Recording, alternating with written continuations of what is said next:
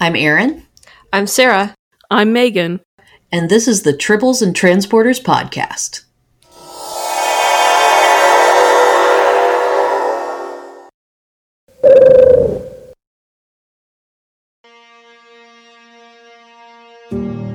You could write about something in science fiction, so I dreamed up the Star Trek idea so that I could comment on man and society. The whole show was an attempt to say that humanity will reach maturity and wisdom on the day that it begins not just to tolerate, but to take a special delight in differences in ideas and differences in life forms. You know the greatest danger facing us is ourselves, an irrational fear of the unknown. There's no such thing as the unknown. Only things temporarily hidden, temporarily not understood. Open your mind to the past, art, history, philosophy, and all this may mean something. There comes a time in every man's life when he must stop thinking and start doing. Fear only exists for one purpose: to be conquered.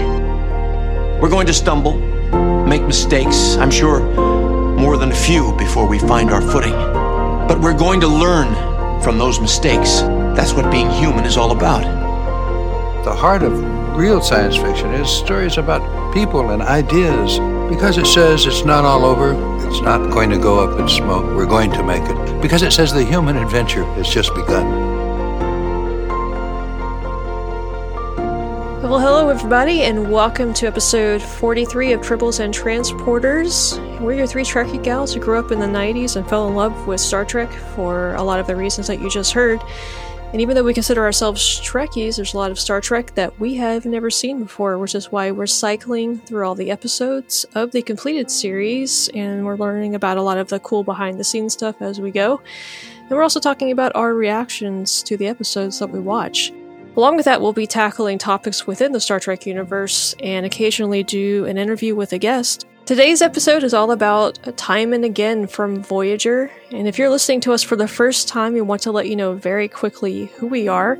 My name is Sarah, and I've been a TNG fan ever since I was a kid, and I have seen a little bit of Deep Space Nine, even less of Voyager, and even less of Enterprise. So this was my first time seeing this episode today. And my name is Erin. I am the resident Voyager fan on the podcast, so this episode was very familiar to me. It's actually one that I remember very fondly, and I enjoyed going back over it for this podcast. I have been a Star Trek fan since I was a kid, just like Sarah. Have seen some of the original series, probably all of TNG, all of Deep Space Nine, most if not all of Voyager, and very little of Enterprise. Actually, really only what we've watched for the podcast. So I'm really enjoying getting into some new episodes. And my name is Megan, and I am the resident Deep Space Nine fan. I've seen probably more of TOS than I thought I've seen, especially in reviewing episodes for this podcast. I've seen all of Next Generation, almost all of Voyager, and the first two seasons of Enterprise. So this has been a fun experience for me, going back and watching these episodes to review for you guys. So I'm excited to have watched this episode of Voyager. It's been a really long time since I'd seen it, and I enjoyed this episode the first time I saw it, and again, reviewing it for the podcast. Oh man, I forgot to mention TOS, didn't I? Mm-hmm. Well, I'm sorry, TOS fans.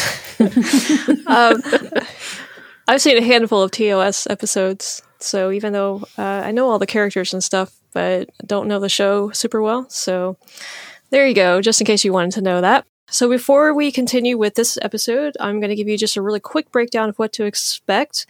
We are going to jump into our music challenge next, followed by the recap of Time and Again, for those of you who may have forgot what it's about or haven't seen it in a while, maybe never seen it at all. Then we're going to do our quick What Did You Think segment, where we give you kind of our first little impressions of Time and Again. Then we're going to do our quiz, where we quiz each other on the episode to see which one of us was paying the closest attention while watching.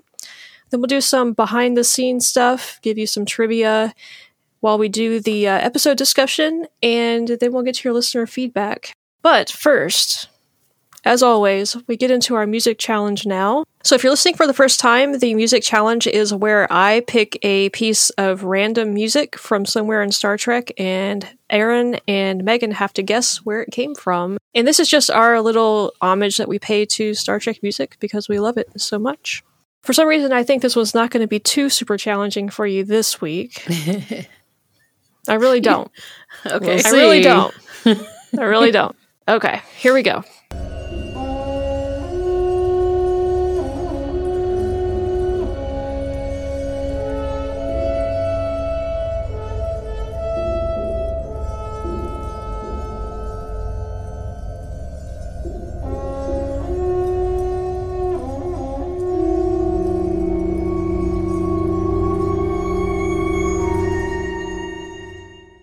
Aaron, I hope you have this one. I was just about to say, I really hope you've got this, Megan. What? You guys can't be serious. Really? Yeah. Yep. I had such high hopes. Yeah, you set us up there without knowing it. No, I'm actually really surprised. I thought you guys would know it right away. Okay. No. I think it comes from a movie. Okay. But I don't know which one. Well, that's painfully obvious right now. I know. Yeah. Well, I'll go ahead and put my guess out there. It's probably going to be way off, but it's the only thing I can come up with. And I'm going to say not from a movie. For some reason, it's giving me almost like a film noir kind of feel. And the only thing I can think of that fitting is like Picard's Dixon Hill holodeck program. So I'm probably way off, but that's my guess. Yeah, you couldn't be further from it, Aaron. Yeah. I'm not surprised. Film noir, huh? I don't think I would have gone there with that one. All right, well, I'm just going to be merciful with you guys on this one. Megan's a lot closer. Okay. It's almost like I see like Captain Picard in my head on this. So did I, but I was very clearly wrong. But if it's in a movie, then I do have movie options with him in it. Mm-hmm. So what about this reminds you of Captain Picard? I don't know. It's just the image that I get in hearing this. Like a flash of a scene, and like it's one of those like I can't even grasp what the memory actually is. Does it even have Picard in it? I mean, am I too far off? Yes, you are way far off. Oh, great. It has nothing to do with Captain Picard. The other thing that kind of comes to mind is maybe at the end of Search for Spock, when they're going to the Vulcan ceremony to put his Katra back in his body. It could fit there. Wow, Aaron, I'm impressed. You got it. Yay! Yeah, as soon as you said that, I was like, yeah, that could work.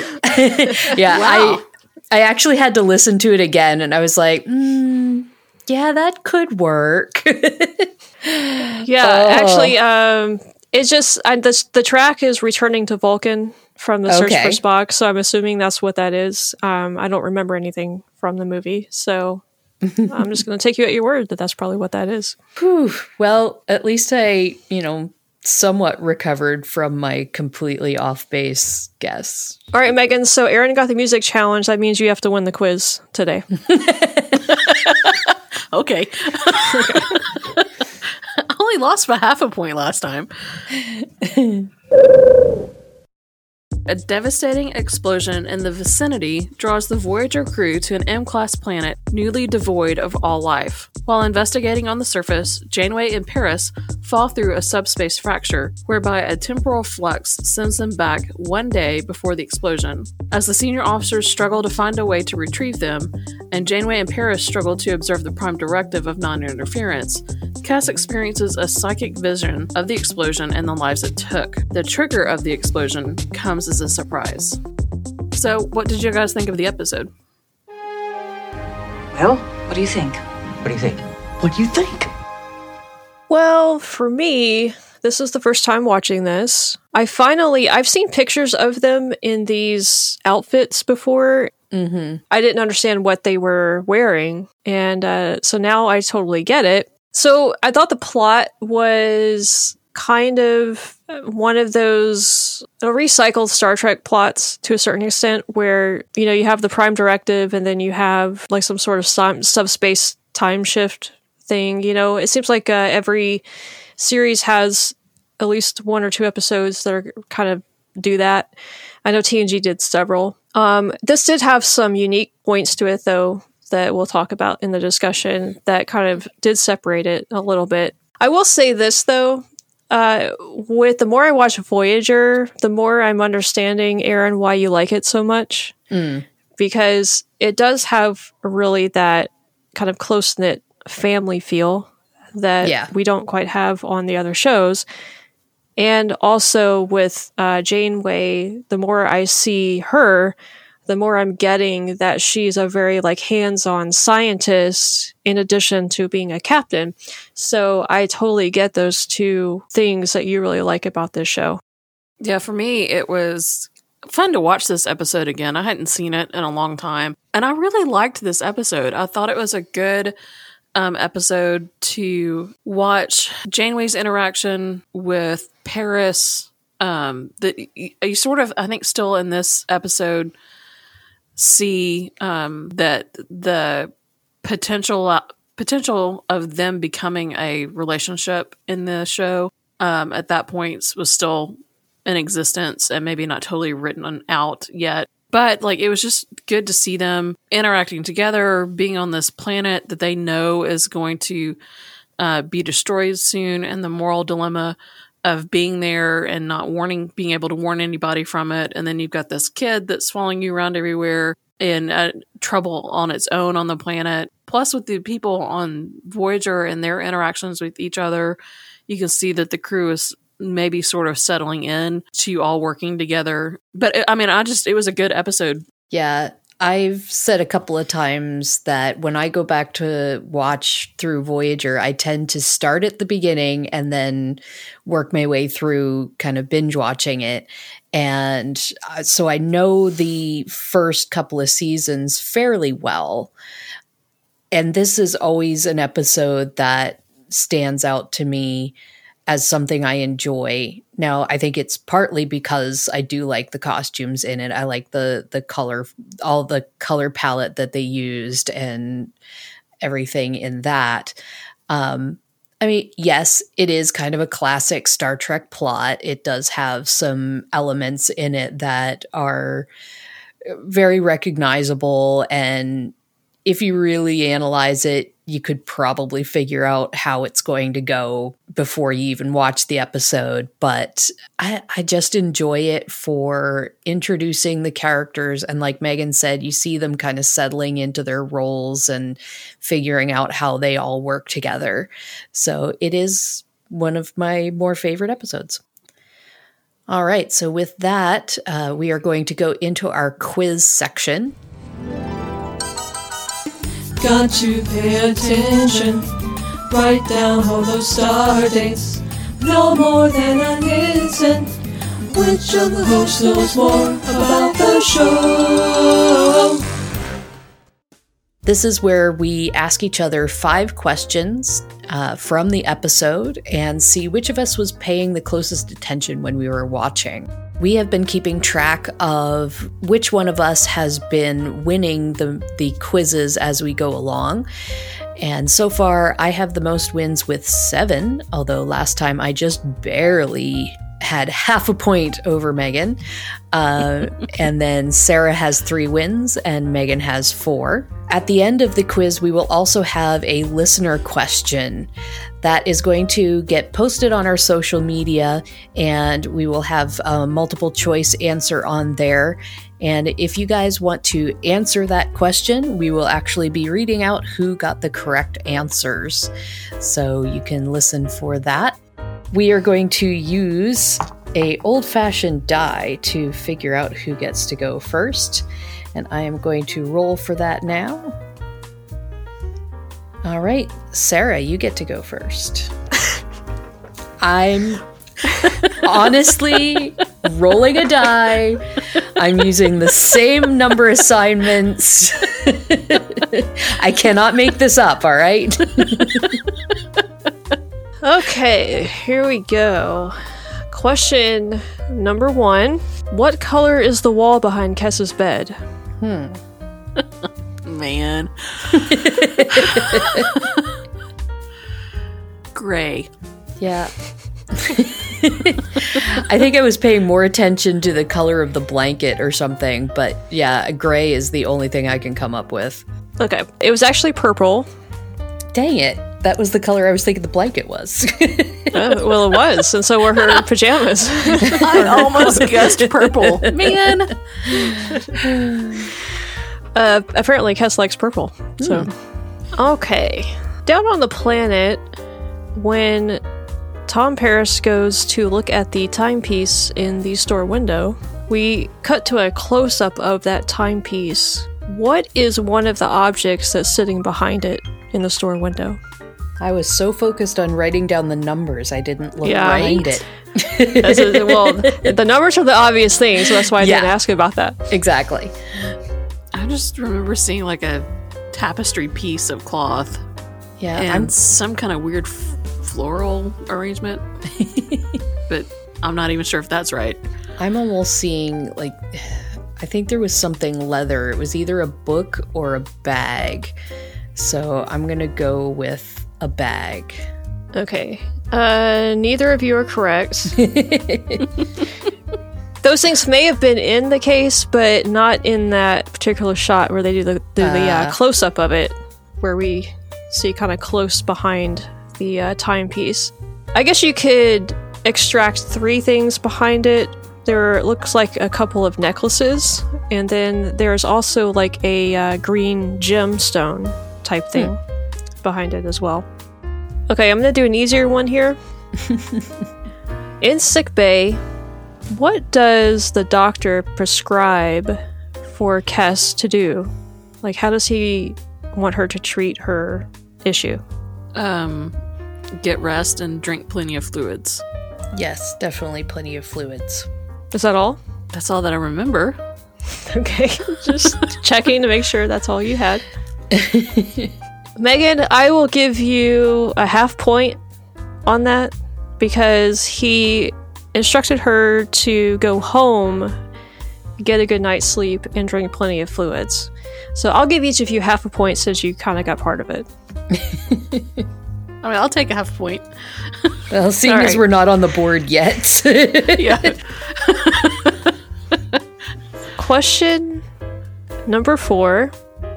When they are in the power plant and Janeway is chasing him through that kind of tunnel where they're doing their work, we see that there are some metal pipes going along the top of the corridor. How many are there? Apparently, I didn't watch this episode closely enough this time. See, I was looking at the other pipes that had colors on them. Oh, man. I'm going to guess 5. I'll guess 2. Oh, the correct answer is 3. So close. All right, well, I had another question about those pipes, but I guess it's pointless to ask that now. Last question is a bit easier. What color is the top section of Latika's shirt? I have that written down. Wow, really? Okay. Yes. I do not. Orange? It is orange. We must see colors differently because I have red. Or maybe my screen's calibrated differently. I don't know. I'm pretty sure it's orange. Because the bottom one I called rust. Hold up. I have to double check this. Hang on. Yeah, I'm bringing it up. Yeah, I would call that orange. It looks orange to me. All right, you know what? I'll give it to you. It kind of does look orange in the sunlight. Okay. When I wrote that question down, he was inside, and so I guess it was darker, and so it looks more red to me. But, okay. I'll give it to you. You guys get a point for that. Yay! All right, was that 5? You said that was your last question, so I'm assuming so. All right, I had mercy on you because I had some really hard ones. You decided not to do. Good grief, you had more hard ones than that? Yes. Man. Mine are going to be so easy in comparison, I think. Yeah, I don't know where mine will sit, but we shall see. I'm almost scared to roll this die. Oh, dear. Megan, you go next. And that is honest to goodness. Yay! All right. Y'all are probably going to get every single one of these. So, question number 1. When the away team beams down to the surface, B'Elanna Torres reports that something specific happened to the planet of the surface. What happened? The only thing I can think of is I'm pretty sure she's the one who mentions that everything that was organic was, vaporized. I don't have a good answer for this one. I don't know if that was her that said that. I mean, she did. Well, she did say that, I think, but that was not the answer I was looking for. Okay. So she said something before that in her further description and talked about how everything was that way. So I'm not quite sure how to grade you because you got what she later said, right? But didn't get what I was looking for. You said she specifically said something. So, if it wasn't what you were looking for. It was not. So y'all didn't get it right. So she said that the entire surface of the planet had been seared. Yes, I do remember that. Question number 2. On the timepiece on the planet, what do the 3 segments of the time stand for? I have this one written down. I just remember rotations or something like that. It's the first one. Rotations, intervals, and fractions. That is correct. Can I get half a point for rotations? Sure, I'll give you half a point. Okay. Question number 3. So on the planet, Tom and Captain Janeway go to the power plant, and they're there as a protest is going on. Over which eye was Janeway struck? I think it was her left eye. Yes, left. Yes. You each get a point. Yay. Aaron's already pulling ahead here. Right? Yeah, but I get to ask questions next, which means I won't get any more points after Megan's questions. So, let's see. Question number 4. At the beginning of the episode, Tom Paris is telling his relief different things that are going on with the ship, and he gives a specific amount of time before Voyager was going to pass a red dwarf system. What was that time? I have that written down. I think it was 2 something, but I can't remember. Was it 2 hours? I have 40 minutes. Okay. It was 40 minutes, yeah. Aaron's right. Okay. Let's see. And for question 5, my last question. What record did Paris tell the Delaney sisters that Harry had broke? I have that written down as well. It was some sort of flight record, but I don't remember specifically what it was. Aaron? Was the single pilot speed record at the Academy. That is correct. All right, well, we already know how this one's going to go. Aaron's not necessarily. Got 5.5 points. Well, Sarah and I are tied at 1.5. Yep. You could get all of my questions right. All right, so now I'll go through my questions. Question number 1. A incident is mentioned in which a polaric energy accident happened in the Alpha Quadrant. What civilization was responsible for the Chaltok 4 incident? I do know this because I have it written down. I don't know. It was Romulan. That is correct. Down on the planet, when they're trying to rescue Tom and Janeway, Harry and B'Elanna are carrying plastic containers of tools and other items. What shape are those containers? And for this, I will accept the shape of the end of it. Like they're cylindrical, but in what kind of? It's like an octagon tube. right? I don't recall this, but since Megan said an octagon, I'm going to say a hexagon. That was a smart move. They are hexagonal. Wow. Because it's 8 size just seems really excessive for a carrying container. Yeah, no, they are hexagonal. Okay, also with the away team trying to rescue their crewmates, they were wearing devices on their arms to repel the subspace fractures. How wide was the repellent radius? 3 meters. No idea on this one. Megan is correct. It was 3 meters. Tom and Janeway first appear in the past. There is a guard that ends up talking to them and the boy who screams at them. Toward the end of that scene, we see a lady standing next to the guard holding a gift-wrapped item from one of the stores. What color is the gift wrapping? Oh, man. No idea. It seems like I have a flash of that in my head, but I'm going to say like a dark blue or navy blue or something like that. I'm going to go with burnt orange. To go with their outfits, yeah. Yep. Unfortunately, it was metallic green. Oh. Huh. Okay, now for question number 5. At the beginning of the episode, we have Tom trying to convince Harry to double date with the Delaney sisters. And Harry is trying to weasel his way out of it. Tom says Harry's name repeatedly. How many times does he say it? Gosh. 5. I'm going to say 3. It was indeed 5. Are you talking about like the whole scene or just like one little bit of it? In one line he says Harry, Harry, Harry, Harry, Harry. Oh, okay. Mm-hmm. All right, Aaron won again. Yep. You weren't too far behind though. You had 1 point less. Yeah.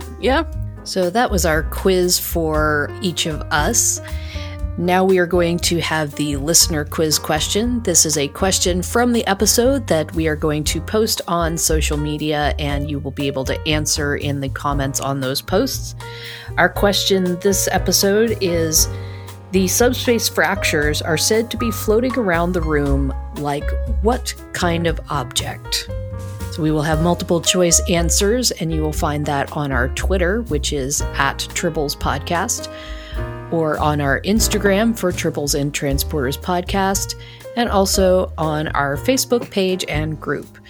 So if you want to go ahead and answer over there, we will write down who got the correct answers from the previous episode. Our last quiz, listener quiz question was from The Naked Now on TNG, and it was related to the setting on the transporter when beaming the away team back. And the correct answer was maximum decontamination.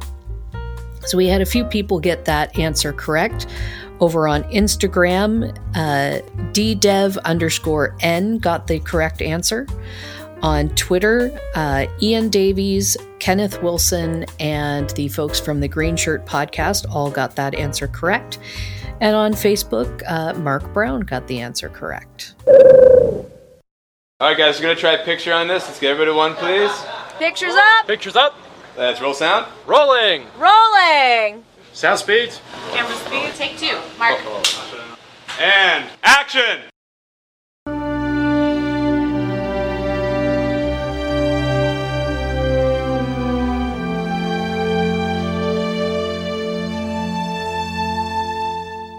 All right, so we're going to head into our writer's room and talk about the production details of this episode. We have 3 writers for this episode. The first one is David Kemper, and he wrote 2 episodes of TNG, and this is the only episode of Voyager that he wrote. Then we have, of course, Michael Piller, who is a very famous name, and he, I believe, was a showrunner on Voyager as well. So he wrote 13 episodes of TNG. He wrote Star Trek Insurrection. And he wrote he has writing credits at least on 173 episodes of Deep Space Nine and 170 of Voyager. But if you're the showrunner, that kind of gives you writing credits on all of the episodes. And he also wrote the Voyager arcade game, and I have no idea what that is. Yeah. And our third writer is, well, he wasn't the writer, he was the story editor for this episode. And his name was Kenneth Biller. And he wrote the Star Trek The Experience Klingon encounter in Las Vegas, I believe is where that was. Mm-hmm. And he also has 46 writing credits on Voyager and 141 as the producer on Voyager as well. So he was one of those writer-producers. The initial idea for this episode was kind of modeled after the bombing of Dresden in World War II. And Jerry Taylor talked about that, and she said that the original pitch was, what if you were in Dresden 24 hours before the firebombing and knew it was coming? What would you do? So they kind of based the plot of this episode on that. They also wanted to deliberately make Janeway the center of the story in this episode, where she kind of figured out what was going on and knew what was happening.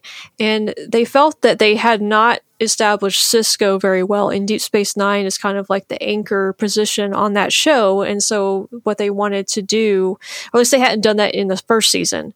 So what they wanted to do in the first season of Voyager was to establish Janeway as that really anchored character that knew her stuff, knew science, knew what was going on, and was very involved and kind of hands-on. And also, you mentioned, I believe, was it Megan, that you talked about the relationship of Janeway and Tom? Mm-hmm. Yeah, so that was also very deliberately done. They wanted to further establish the relationship between those two characters, and so that's why they kind of paired them off in this episode. So production-wise, they filmed this. All of the scenes on the planet outdoors were filmed at the Tillman Water Reclamation Plant, which is a very famous spot for Star Trek. They used it in TNG's First Duty as Starfleet Academy, when we see the shots outside with Picard talking to Boothby and walking around the grounds with Wesley out there. It was also Starfleet headquarters in Deep Space Nine's home front in Paradise Lost in the later seasons during the Dominion War. And it was used in matte paintings for several episodes of Enterprise. So it's a favorite filming spot for Star Trek, along with the Vasquez Rocks out there. And then at Paramount, they filmed on stages 8, 9, and 16, which are the stages that TNG used. So they just kind of took over those sound stages after TNG ended. So the director was Les Landau, and he directed 22 episodes of TNG. And interestingly enough, Aaron, he directed the VCR board game Klingon Challenge.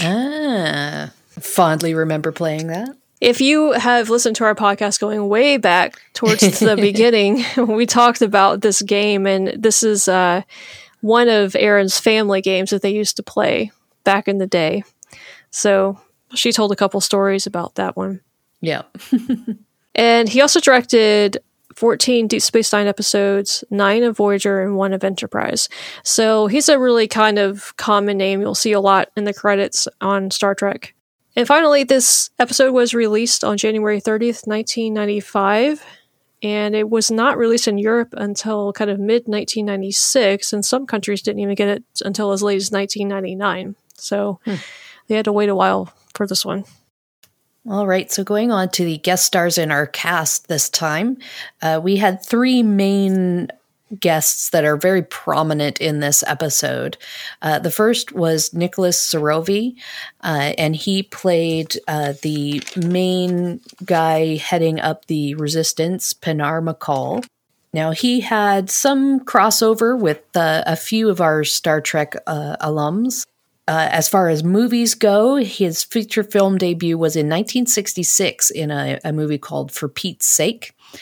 Then in 1985, he appeared in a movie called Stark, which also starred Denise Crosby.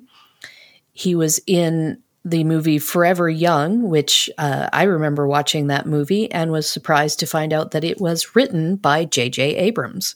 In 1993, he was in a TV movie called Telling Secrets with Andrew Robinson from Deep Space Nine. And then in 2002, he was in a TV movie called The Big Time with John Delancey.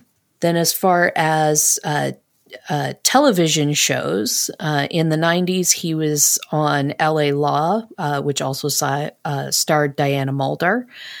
In 1993, he was in the premiere of a sitcom called Key West, and that also starred Denise Crosby. And then he was in 1996, a series called Nowhere Man, which starred Bruce Greenwood, who is Pike in the Calvin movies. But he was best known for having some recurring roles on some daytime dramas, particularly All My Children, and one called Ryan's Hope, which starred Kate Mulgrew. So he crossed over with her in this episode as well. Now moving on to the other guy heading up the resistance in this episode, Nye Turla. He was played by Joel Polis, and he appeared in a few movies, in many, many TV series, including some well-known ones such as Saint Elsewhere, Home Improvement, Cheers, Law and Order, Seventh Heaven. But he really crossed paths with some Star Trek actors in Boston Legal, which starred William Shatner and also Renee Auberjonois. And then we come to the young boy in this episode named Latika. He was played by a actor named Brady Blum, and he is best known as Billy from the Dumb and Dumber movies. And then he appeared in several different TV series such as Life Goes On and Walker, Texas Ranger. But his big crossover with other Star Trek actors was when he co-starred in a TV special called In Search of Dr. Seuss, which also starred Patrick Stewart. But probably the one that I thought was kind of the most endearing was in 3 different Winnie the Pooh movies for Disney. He voiced Christopher Robin. So those are our guest stars for this episode. I know you're lying. Young man, we're here on a business trip and we have a lot of work to do. The officer told me you came here on the Continental Transport. That's right. We're from Kalto Province. Yeah? Well, I just talked to the transport attendant. He told me 4 people came today from Kalto. 2 of them were a lot older than you, and they had a child with them. Well, the attendant was wrong. That was us. So, where's the child? We ate him. Because we are demons and we eat children, and I haven't had my supper yet.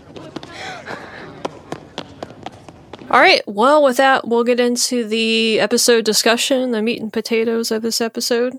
So, the episode opens on the bridge of Voyager. One of the funnier moments of this, I did get a couple of little chuckles in with Tom trying to convince Harry to go on a double date with him with the Delaney sisters. It just reminded me of like one of those 1940s movies, like buddy movies, where they're trying to like go after the girls, you know? And it's like the Delaney sisters. It just reminded me of that, you know? And then Voyager is rocked by a shock wave, and Kes wakes up from the middle of her sleep in obvious distress. And then we get to the credits of the episode. Yeah, so in this, this is the first time, of course, because this is very early in the show, this is the first time the Delaney sisters are mentioned. And they become a reoccurringly mentioned set of characters on the show, but they're only actually on screen for one episode. Yeah. Well, see, now I'm going to look forward to seeing the Delaney sisters. I didn't know that they were, I just thought that they were a throwaway mention in this episode. I didn't know that they actually appeared. Yeah, it becomes a running gag of, like, these two must be, like, the supermodels on Voyager or something, because there's so many times we're like, hey, look, it's the Delaney sisters, or, you know, all that kind of stuff just gets mentioned as kind of like a running gag of the guys are all kind of after them. And I was actually surprised that they showed up, because I thought they were just going to be kind of those characters that are always mentioned but never shown, but they do actually show up in an episode. I had one thing that kind of struck me about this opening sequence. It was the fact that Kes is kind of sleeping at an odd time, apparently. Now, whether she just hasn't gotten used to the ship's schedule, or maybe something has her working on an odd shift or something, but it's like you've got the first shift bridge crew are on duty. Maybe they're just coming to the end of their shift, but still, Tom and Harry are talking about going to dinner and all this kind of stuff, and Kes is sound asleep. So who knows? Maybe she had a rough day, needed to go to bed early. I don't know. Well, not only that, she had a very delayed reaction to what was going on, because like the ship was shaking for a good like 2 or 3 seconds before she woke up. Yeah. So I was like, okay. So the shaking didn't wake her up. It was the thing in her head that woke her up. That was my take on it as well. Mm-hmm. It just seemed weird to me. Like, why wouldn't you wake up with that much shaking going on? Yeah. Between that and one of the things that I could not get over, that it does get better as the show goes on, was her hairpiece. Yeah. Oh my gosh, yes. Yeah. Bless it. Yeah, that's not a good wig. No, not at all.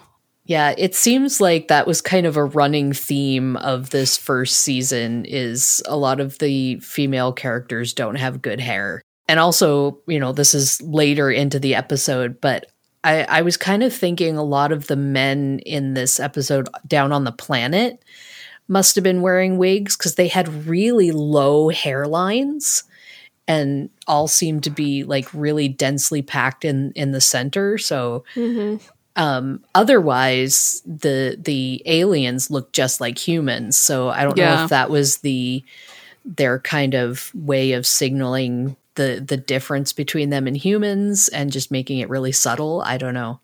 Yeah, that was one thing I did, and looking at some of the behind the scenes stuff to talk about for this episode, that Ken Biller, that Sarah mentioned earlier, really wasn't a fan of how the aliens turned out in this episode, because they were too human looking to be distinctive. Although you can understand, because they had to make it so that Paris and Janeway blend in, so they couldn't be too distinctive. Yeah, but a little bit more could have been done to and they still could have blended in. But yeah, I mean, I get it, but yeah. Well, I feel like there were some shortcuts taken on this episode with some of that stuff. I feel like they did not go through super great lengths, try to spruce up the aliens, or maybe it was because I did read that they spent so much on the set, because they had to make it look both destroyed and put together at the same time. So maybe they spent so much on that they paid less attention to, or didn't have enough to spend on trying to make the aliens look more alien. I don't know what it was, but they cut corners on that. And then also, I feel like they didn't do as good of a job as TNG and DS9 did with the Tillman water reclamation plant, because I mean, they were literally just out in the street, and it just looked like a normal street anywhere, with the dashes in the middle. Yeah. The curbs, it's just kind of like, okay, yeah, they're just outside big buildings somewhere in LA. Like, that's what it was. So they didn't really go through a lot of great lengths to kind of make the set look a little bit more alien and less LA, Yeah. So I also noticed, being a bird fan, there's totally just an egret that flies through the background of one of the shots. Oh, was that a bird? I thought that was like a shuttle that they had added in or something. No, there's actually a shot where the camera is above the actors, shooting like down and towards them. And there's some water way behind them, and an egret totally just like flies down to land in the water. So I was like, oh, hey. Well, the shot I'm thinking about, we're not there yet, but it's when they were walking outside the power plant. And in the background, there was some white thing that like went through the trees. And I didn't see it until it was almost gone. And so I thought, oh, that was just a little shuttlecraft or something they added in, but maybe it was a bird. No, that could be the same.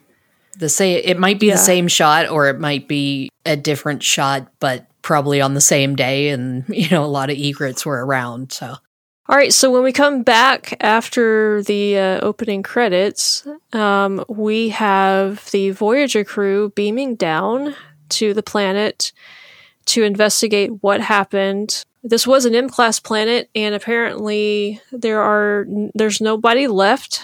But there are structures still kind of standing. What's the term that they were used? The polarization that they figured it's out? like polaric ions. Oh, polaric ions. Okay.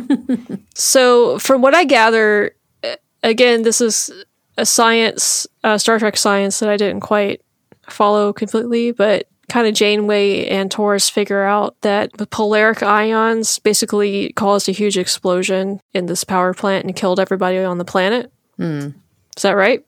Yes.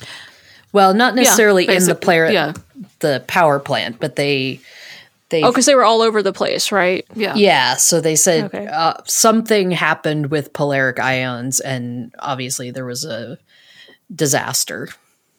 So basically, like what the science was is that the civilization was powered by polaric ion energy, and it's been banned in the Federation because it is such a volatile energy source. Yeah. Mm-hmm. Well, then we cut back up to Voyager, and Kes is crying, and Neelix is trying to calm her down. And she's basically saying that when she woke up, she was having these dreams or these visions of all of these people dying on the planet. And she was confused because she didn't know that she had the ability to do this. And there were stories about her people having these mental abilities in the past, but they weren't exactly believed by a lot of people, although she said that she believed them. She's just, I guess, now discovering this sort of I don't know what you would call it, sort of like a telepathic ability that she has. Yeah, sort of extra mental abilities. My one thing with that is the Ocampa all lived underground for many, many years, and yet Neelix seems to know a lot about them. And I never really understood how Neelix and Kes got connected in the first place and that sort of thing. So it's just kind of weird to me that it's like the Ocampa were kind of this secret, but then also people seem to know a lot of stuff about them. So it's very strange that way.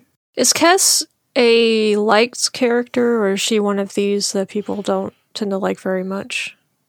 I liked her when I watched the show. She's nowhere near as disliked as poor Neelix. I wouldn't say she's necessarily a really highly favored character.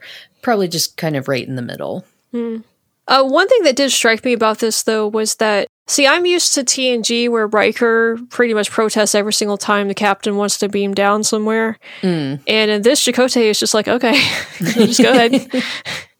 Go into this potentially dangerous situation. That's fine. So he didn't, he obviously, now maybe this is because he was part of the Maquis and he just doesn't have this sensibility, but a very, very different response to just letting his captain go off and do whatever she wants. Yeah, that's kind of a running thing with Voyager is, well, and it's kind of a running thing with Star Trek, sending the main crew into all these dangerous situations. But it's very much not carried through from TNG of the whole, the captain stays on the ship and the first officer goes into the dangerous situation. Okay, so, but on the planet, they discover a timepiece that has a number on it still, and it shows the number of when the explosion happened, basically. And then while Paris has this in his hand, he starts flipping back and forth between this investigation site and then the investigation site pre-explosion. And so he's in the middle of this square with all of these people still alive, and he's able to see them, and they're able to see him. But Janeway and B'Elanna kind of figure that out before he completely disappears, and then he and Janeway end up disappearing, and the others are left behind. So on that, when the set, the imaging is flicking back and forth between present and past. So you mentioned earlier about the sets. So the budget constraints, I think, were due just to how much they spent on previous episodes. So on this episode, the sets had to actually be reduced to a minimum because of budgetary problems. So the intention was they were going to build 2 sets of the planet. One was the destroyed set, and one was the pre-destruction part, and they couldn't do that. So they had to get very creative with lighting and smoke to be able to do scenes between the 2 time periods of the planet. And then in the general market scene that we see there, and we'll see a little bit beyond this of Paris and Janeway walking around, there's actually several set pieces that have been used before in Star Trek. So some of the street lamps that are there in the background were used on Next Generation on Romulus and Rutia 4. There's also a large wall in the marketplace that looks like a giant door. And so that piece of set was actually the secret doorway on the Armagosa Observatory in Star Trek Generations. So they repurposed it for that. Wow. Yeah, I always thought it was interesting. There's the one shot where I think it's where Janeway's calling for beam up, and then she gets cut off because she's then transported into the past. If you really watch that scene, you can kind of see that it's just a lighting effect making that transition, which I'm sure it's like probably a very stage lighting effect as well, because I could see that working for, really highlighting one character or something on a stage production, but because they've got it so zoomed tight in on her face, it does a pretty decent job of making it seem like she's moved from one place or one time to another. So meanwhile, back on Voyager, they're trying to figure out what exactly happened to Paris and Janeway. And while they're discussing that, Kes is in sickbay getting investigated by the doctor, trying to figure out what happened in her mind. And of course, this was a funny scene. I do like I do like the doctor. He's got a fun sense of humor about him. Yeah. Another great example of why that character was expounded upon because of Robert Picardo's acting. Mm-hmm. I'm still not used to the whole EMH thing where he just comes and goes. I'm not used to, when he's not actually in use, he's not actually there. Yeah. It's just in my mind, he's just always hanging out in sickbay, but that's not the case. They actually turn him off, so that's still something I'm getting used to on this show. In later episodes, as it goes a little bit farther into the season, he gets very mad when he isn't turned off and is just stuck in sickbay with nothing to do, just be on and running. Yeah, and it's funny for me as someone who frequently watches Voyager episodes. I'm so used to the Doctor being how he is in later episodes where they eventually give him the ability to turn himself on and off. And so I'm used to him just, popping in and out when he wants to or anything, and interacting normally with the crew as if he's just another part of the crew. So to go back to these early episodes where he's he didn't even realize that Kes and Neelix were from the Delta Quadrant, and that's why he wouldn't have their physiology on file. So, so on that, how did he not know that? Because I can get it if this was episode 2, but you're 4 episodes in. How could you not know that you have 2 aliens that you don't have any info on and a whole ship crew on board? Yeah, that kind of seemed odd to me too. You would think that somebody would have let him in on what was going on.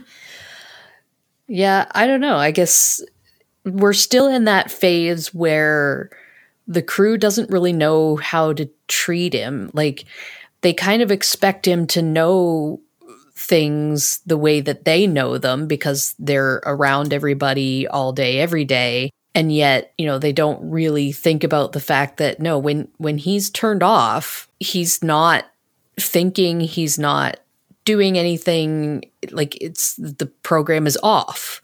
Yeah. So anything that's not directly input into his program or directly told to him, you know, he doesn't think to go and just start reading the crew manifest or going through logs or anything like that. He's just like, when I'm turned on, I do my medical thing, and hopefully somebody turns me off when they leave.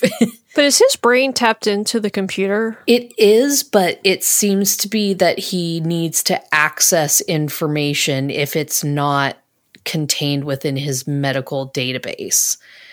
So, I mean, later on, he eventually starts, you know, he knows things, or he's able to access the computer and looked in, but it seems to be that he tends to use like the terminals and stuff. It's not like he just goes, oh, let me look that up, and, you know, stares off into space while his program accesses the computer. So it's more like he's quite literally the emergency medical hologram, and anything outside of that, he's got to actually physically do research. Yeah. Well, I mean, I was just wondering if how his mind works, like what exactly is it tapped into? Because obviously it has to be connected to the main computer or some computer on the ship, because he's a hologram. Mm-hmm. So he doesn't have any internal mechanisms like a chip or something like that in him. I mean, because he's just light, basically. Yeah. Yeah. You know. So it is mentioned later on, like, one, as the writers flesh that character out more, that it does come into where his program and his memory has expanded so much that he's actually taking up too much space in the ship's computer. So, but that comes in several years, several seasons into the episode or into the show. So, well, you know, this is the thing that Star Trek does, because they did this with Data on TNG. If Data had to look at information, he actually had to read it on the screen. You know, where I was just kind of like, well, why didn't he just download this into his brain, you know, and save some time so he doesn't have to actually read it? Yeah. You know, so it's just like stuff like that they weren't really thinking about, I guess, back then. But are you asking that because of how we've seen Picard and how those holograms on that ship just stand and access data? No, I honestly didn't pay as much attention to that. Okay, because that's where my brain went. Really I was know how they work on Picard. This is what they do on Picard. They just stand there and basically going accessing, and their eyes flash as they're internally accessing information. Well, see, that would be how I would do it, though, because that makes sense. Right. Yeah, I think some of it's explained in later episodes where it's almost like the EMH is a contained system. Yeah, it's kind of like he has his own box where all of the software and everything for him is contained within this module. And so he just has access to the medical stuff, basically. Pretty much. Like, he's programmed with certain data, and now as new things are taught to him or he accesses new things, he's able to add that to his memory. But it's almost like there's a certain database that is his brain. And if he wants anything outside of that, he has to access the ship's computer just like anybody else does. But I think one of my favorite thing about this scene, though, was the fact that the crew basically just doesn't pay attention to him. Because we had that in the previous episode, too, where he kept shrinking and nobody seemed to care. You know, he just kept shrinking and shrinking the whole episode. And he was an afterthought, and it's kind of the same thing here. So we're getting I'm assuming he becomes much more attuned to the rest of the crew as the show goes on. Especially because I know he gets that thing where he can actually leave sickbay. And so he can actually go out and interact with the crew, which I'm sure kind of fixes this problem of them ignoring him all the time. Maybe. I don't know. Well, it actually gets fixed before the mobile emitter comes around. Is they really start. There at least one episode, if not a couple of episodes, where it just really gets into, okay, you're either going to treat me like a program or you're going to treat me like a person. And they have to face that dilemma of, okay, he's really, really essential, so we need to start treating him like a person because that's the best way for us to interact with him. And they start giving him some rights and privileges. And before he gets the mobile emitter, he actually ends up getting the ability to send his program to the holodeck. So he's able to interact with the crew in the holodeck and that sort of thing. So they worked their way up to really expanding the Doctor into a real part of the crew. All right, so back on the planet, Janeway and Tom are being stalked by a little kid named Latika. And Tom's solution to get rid of him is to basically scare him. Scare him, yeah. Because the kid thinks that they're demons or something. So Tom scares him away, and then they start to... I got lost here. You guys are going to have to help me. They look at something, a piece of equipment that I guess has to do with the... I forgot what the term is. I keep wanting to say... Polaric ion energy. Yeah. Polaric, okay. Yeah. So and then they go to the power plant, right? Yeah. So it was an energy conduit. Okay. That was running through the city that they had discovered on the destroyed part of the planet. So then they just wanted to know where that energy was coming from. Oh, okay. So that's why they went to the power plant. Yeah. Yeah. Basically, they assumed that by seeing the conduits, they thought, okay, there's probably not enough in this conduit alone to cause the global destruction. So we need to look for a larger source of this polaric energy that would be capable of destroying the whole planet. And logically, that's the power plant. But there was a fight going on. What was... I don't know what I was thinking during this. You know what I was doing? I was looking at this scene going, yeah, they're... At first I thought that they were just like on the Paramount lot somewhere. Yeah. Like at one of the gates of the studio, because it looks like one of the driveways, that goes into like a studio lot. And so I thought... I was just thinking about where they were.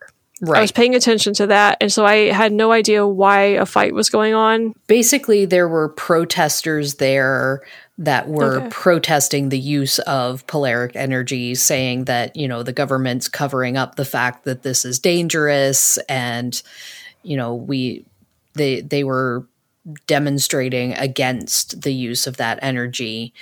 And they're basically getting too pushy with the guards at the power plant, and then the guards decide to, push back. Okay. So in this scene, the weapon that the guard fires into the air is an actual weapon. So it was either a Calico M950 or Liberty 3 9mm pistol. So they were actually guns that we would know today. Yeah. So, and I noticed that later on in the show too, with what the rebels had. I was like, wait a minute. Yeah. Yeah. Those are actual pistols. Yeah. Basically, they just put a sound effect on it and hoped that we would think it was an alien weapon. Yeah, that was the other thing too. I was like, okay, they took a shortcut on that too. Yeah. Yeah. So, yeah. Yeah, they had actual P9. The rebels actually had P9 semi-automatic pistols. So yes, it's like, well, all right, there you go. Yeah, I almost get the feeling that they were trying to do that thing where they're saying this is a pre-warp civilization. It's even pre-spacefaring. Like they say that there's not even satellites around the planet. So they were trying to make something that would register with us as old compared to the starships. And so they just went with something literally from our time. Yeah. I mean, it kind of got to the point where I thought that the bad guys were like mobsters or something. I mean, it's just like they had that kind of vibe going on in that scene with the guns and this plan that they had to Actually, I don't even know what their plan was. I didn't follow that at all. Were they against this energy source? Yes. Okay. Yes. And were they trying to blow it up? I think they were just trying to disable it or taint it so it was less effective. Because that's actually something that, Janeway assumes that they were going to try and blow it up because she's thinking, oh, an explosion happens, so therefore they caused an explosion. But he actually says, do you think we're crazy enough to actually set off an explosion in here?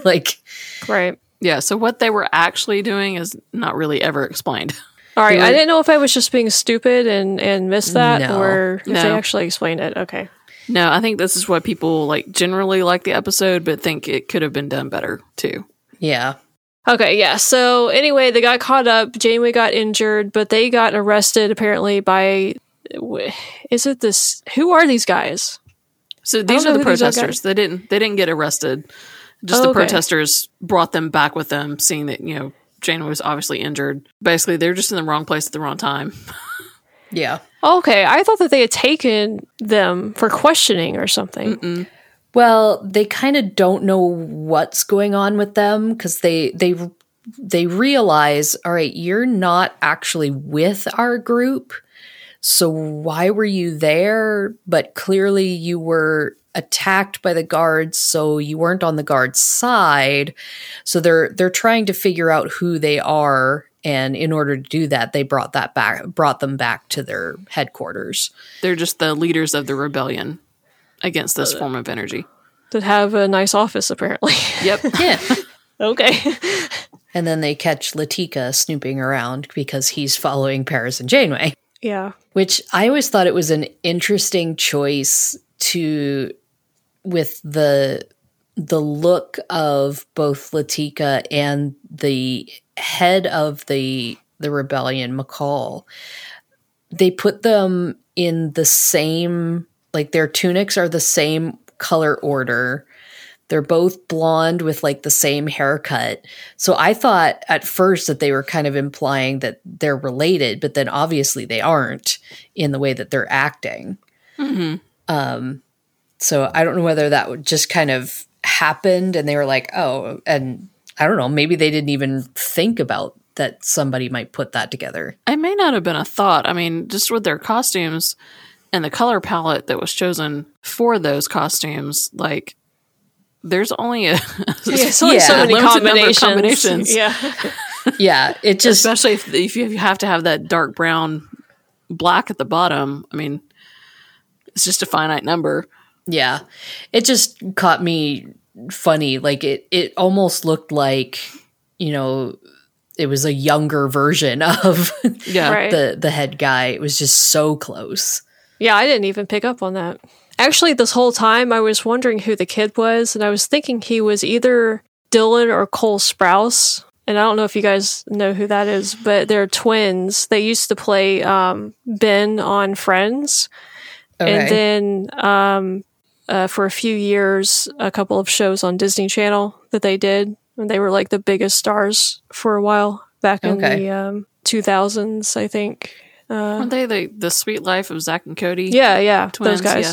Mm-hmm. Yeah, so I thought he looks very similar to them. So I thought that's who it was for most of the episode. But these bad guys / protesters escort Janeway and Paris to the power plant because they're going to go carry out their plan to do whatever it is that they're going to do. I thought it was hilarious with them walking outside this whole time. Yeah. Paris and Janeway are trying to have this secretive conversation, and the other guys are literally 2 feet behind them. Yeah, yeah. They can hear everything you're saying. Yeah. Yep. Yeah, totally. I had the same thought. Especially when you suspiciously look back at them every few seconds. You can't hear what we're saying, can you? So, and so back on Voyager, they're still trying to, I guess, figure out how to get through the subspace flutters flying around. I don't know what you call them. Fractures. Subspace fractures. Okay. Janeway basically just tells the guards at the gate of the power plant that she's being held hostage and that they're trying to break into the power plant, which I thought was a really kind of cool moment. I wasn't expecting her to do that in this, but I guess she thought, well, what else have we got to lose at this point? Right. So, and then Paris gets shot by one of their incredibly alien-looking guns, and the bad guys, of course, kill all of the guards in the power plant, and they get in. And then she shows up in the power plant with a weapon somehow. Does she grab one off of the guards, or how does she get that? I think she did before, like, it just wasn't visible on the way they edited it. Okay. I don't think they showed it, but yeah, I think that was the implication, at least. Okay. What I thought was funny in this scene was, I mean, they make the threat that, okay, you better play along because, you know, Turla's got a gun on the kid and he'll be the first one to go if you mess this up. And then, you know, Janeway just blurts out that there's a problem. And then several seconds go by, and the kid figures it out and starts running. And then several more seconds go by, and Turla's like, "Oh crap! I was supposed to shoot the kid. Where'd he go?" Yeah, I know. So yeah, he was very, very caught off guard by what Janeway did. Yeah, I was like, okay, when's he going to shoot the kid? You know, and then nothing happens. Yeah. And then Paris does this heroic dive. And but in the power plant, of course, Janeway sneaks up on them and she's trying to get them to stop, but she doesn't really know what caused the explosion yet. She's just assuming that they're going to do it, as you guys said. And then all of a sudden, Voyager starts to break through the subspace to try to get to her, and she realizes that it's them as Voyager that causes the explosion, which was cool because I guess I should have seen this coming, but I didn't for whatever reason. And I thought, oh, okay, that's kind of a cool way to spin it. You know, Voyager was actually the one that destroyed the planet. So yeah, so while this had like a lot of that, you know, subspace time rift stuff that Star Trek likes to do, I think that was kind of a unique spin on it that I liked about this episode. Yeah. So I also did think, like, poor Paris, they keep getting in these situations where he has to try and understand time issues, and his brain just does not compute it well. Although I do have to say that I thought, like, it was back at the beginning when they're first there in the marketplace, and that guy that is selling that timepiece tells him, you know, what these numbers mean, and that he's suddenly able to understand their time. Yeah. Like, I was like, okay, yeah, that didn't happen. So, like, you wouldn't suddenly be able to understand how all of these numbers interact with each other. Yeah. So yeah, I just thought that was interesting. So there's a couple of prop pieces in these scenes that we've been talking about. So the Polaric generator that B'Elanna carries around and they're using to try to open up the rift to get Paris and Janeway back. It was actually used as an alien field generator in Next Generation's Birthright Part 1. And then for lack of a better term, the bomb that the Resistance is using there in the plant. The particle injector. Yeah. Was the same prop used by the Ansata terrorists in High Ground. So apparently that's their terrorist prop. So this episode in the show is the first of 17 times that Janeway's death is depicted over the course of the show. Yep. And the second episode in a row that deals with temporal mechanics. Yeah, that's where I was getting at with poor Paris. Just like, you know, he just had to try and figure out a time going backwards, forward, inside out thing, and now he's thrown into another one. Yep. Well, I was right there with him. Yeah. This whole time. So. Well, of course, we wrap up the episode where Janeway is able to stop the subspace. I have actually no idea what happens. Don't understand this at all. She fires her phaser to stop Voyager from breaking through the subspace fracture, I guess. Mm-hmm. And so that happens, and then we just see a flash of white light, and then everything goes back to normal. Yep. So what caused the explosion on the planet was the crew's attempt to open that subspace fracture wide enough for Paris and Janeway to go through. So the expansion of it was going to get into one of those power conduits and cause the cascade explosion on the planet. So basically, That still doesn't make sense to me. Yeah. Basically, she stopped the incident from happening, but the incident was what drew them to the planet in the first place. So if the incident never happened, then they didn't go to the planet. So that whole it's like a timeline shift. So there's the timeline where Voyager goes to the planet because it got destroyed, and then there's the timeline where it didn't get destroyed. And so they just kind of get pushed back into the timeline where the planet didn't get destroyed. I don't know that helped it. I understand. I understand what you're trying to say. Like, yeah. I get that. Okay. I'm just thinking, well, they're in this other universe, fracture, subspace, whatever. Yeah. If she seals that off and just stops it, like, in my head, she's stuck there. No, then she was never on the planet in the first place. Yeah. Welcome to time travel. This is why I don't have discussions with my mom about these episodes. Yeah. It's basically the whole thing of what happens if you go back and kill your father before you were born. Do you just cease to exist? Yeah. You know, it's like, so yeah, it's one of those, like, how do you stop the disaster from happening if you were never there in the first place because the disaster didn't happen? My thing is, I guess, I feel like that there has to be like some sort of intelligence with the whole time travel thing, because how would it know to put them back at the beginning of the episode as if none of us...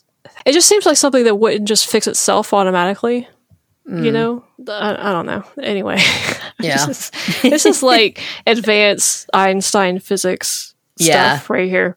My only problem with that sort of ending to this episode is how and why then does Kes still have the vision of the planet being destroyed? Yep. Mm-hmm. Because if at the beginning of the episode we have her dream or vision of that happening was in response to the shockwave passing through them. Mm-hmm. So to me, it was the shockwave that brought that to her. But if the shockwave didn't happen, why did she then still have that vision? To me, that was kind of something that... Like, they knew they wanted to have that moment of Kes coming up to the bridge and asking to see the planet. But the only way they could get there was by having her still have the vision. And they just didn't think about, or they just said, it's time weirdness, so we'll just do it anyway. Maybe it was like an echo from the previous timeline or something that she was still having. It makes about as much sense as the whole time subspace fracture thing to me. So. Yeah. So that was our discussion on Time and Again. Like I said, it's an episode that I look back on fondly and really enjoyed getting to talk about it and getting to watch it really in depth again. So I'd like to hear what you have to say on this episode, or on Voyager as a whole, or any of our other topics that we've covered. The way that you can get in touch with us best is on our social media. So we have Twitter, which is @Tribbles Podcast. Then on Instagram, we have the Tribbles and Transporters Instagram page. We also have Facebook, both a page and a group on there, so that you can interact with us that way. And if you want to get in touch with us directly, we do have a Gmail, which is tribblesandtransporters@gmail.com. And I look forward to hearing any comments that you have, and we will be looking for the answers to the listener question as well, which will be posted on those sites. Yep, and you can find the links to all of that stuff in the episode description.